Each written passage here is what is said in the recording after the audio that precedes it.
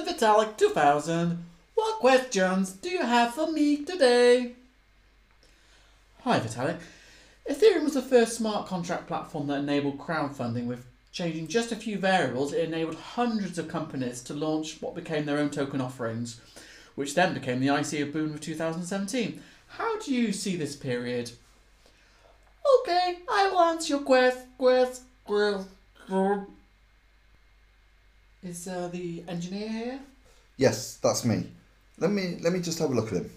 He seemed fine when I plugged him in. Just gotta switch that on. Yeah, sorry for that. Please carry on with the interview. So Vitalik, you've talked previously about Ethereum's Feature 2 enhancements and Layer 2 components such as Plasma, Radiant and Beacon. These bring with them speed, privacy and transaction volume. Where are we at with all these? Wait a minute. It looks like from the instructions on the box, we need to put in some more gas into the Vitalik to get an answer. Moving on. There are other smart contract platforms with newer technology, EOS, Tezos, Cardano. Has Ethereum had its day? Can it stay competitive?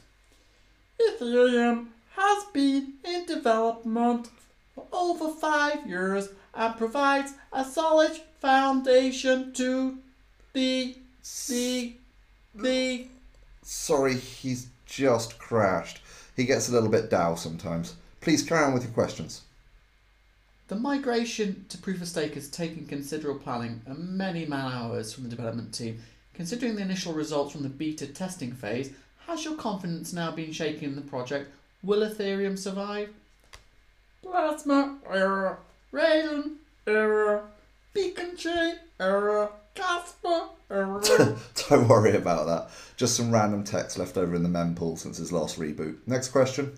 Where do you see the next big leap in cryptocurrency adoption happening? Do you see Ethereum having a place in STOs and secured asset-backed token offerings?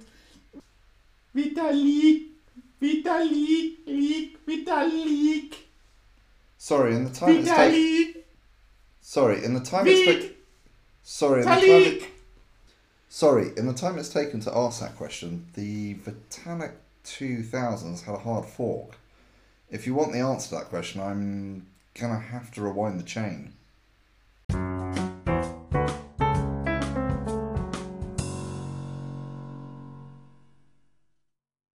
Tron! Truly amazing! Tron! Truly the greatest! Tron!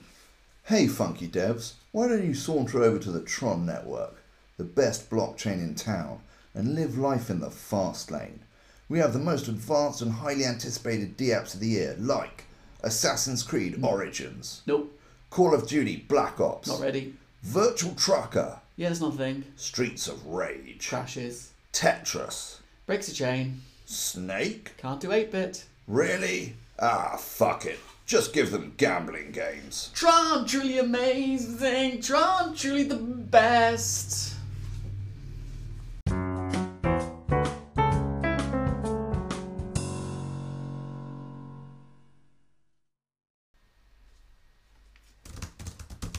Cool. Okay, I've got it set up. Okay, that's the Genesis block. That's 3 miners rolled out on VMs. Cool. We've got a first 2 users. That's awesome. Right, I just put that on product hunt, and Hacken users just picked that up. And that's our first smart contract out the door. Oh fuck! I just deleted it.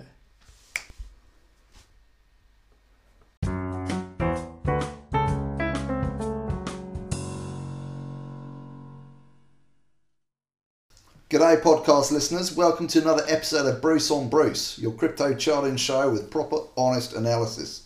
I'm Bruce and I'm joined by my fellow co-host, Bruce. G'day. Now, a classic one that always catches first-time traders off guard is a shit you're kidding me move. This one can be a hard lesson to learn. This was a bit like that 8-hour you were looking at last night, wasn't it, Bruce? Yeah, you can see from the harmonics on the 8-hour that they're looking chipper, Bruce, but then right out of nowhere comes a no fuck off move. But it's not all a dog's breakfast on the charts, is it, Bruce?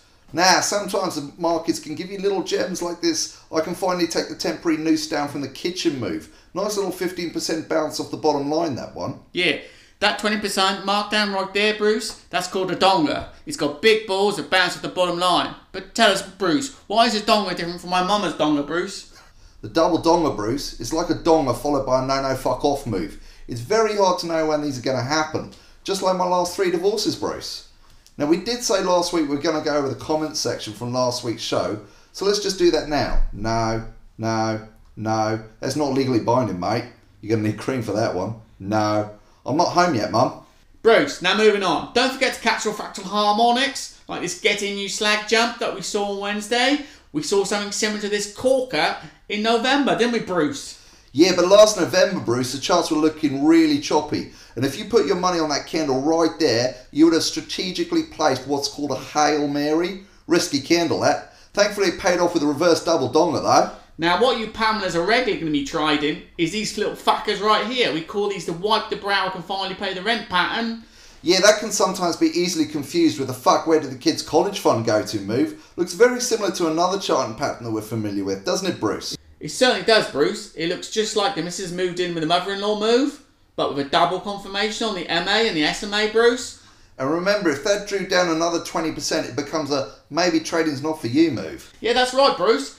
Tune in next week. We'll put in more crypto on the Barbie, and we'll be covering the what the fuck is a Death Cross move. And don't forget, we'll be covering the who the fuck is Itchy Coco move as well, Bruce. Good point, Bruce. Till then, Bruce. Bruce. Bruce.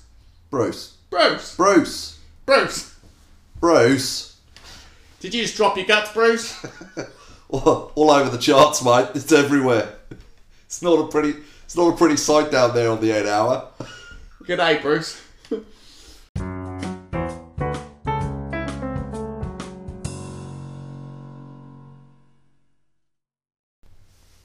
Hey guys, this is Paolo. And AJ. I hope you enjoyed listening to Sketchy Crypto. And if you head over to patreon.com/Sketchy Crypto, you can get involved, get some outtakes, and enjoy some more of our show. Thanks for listening. Bye.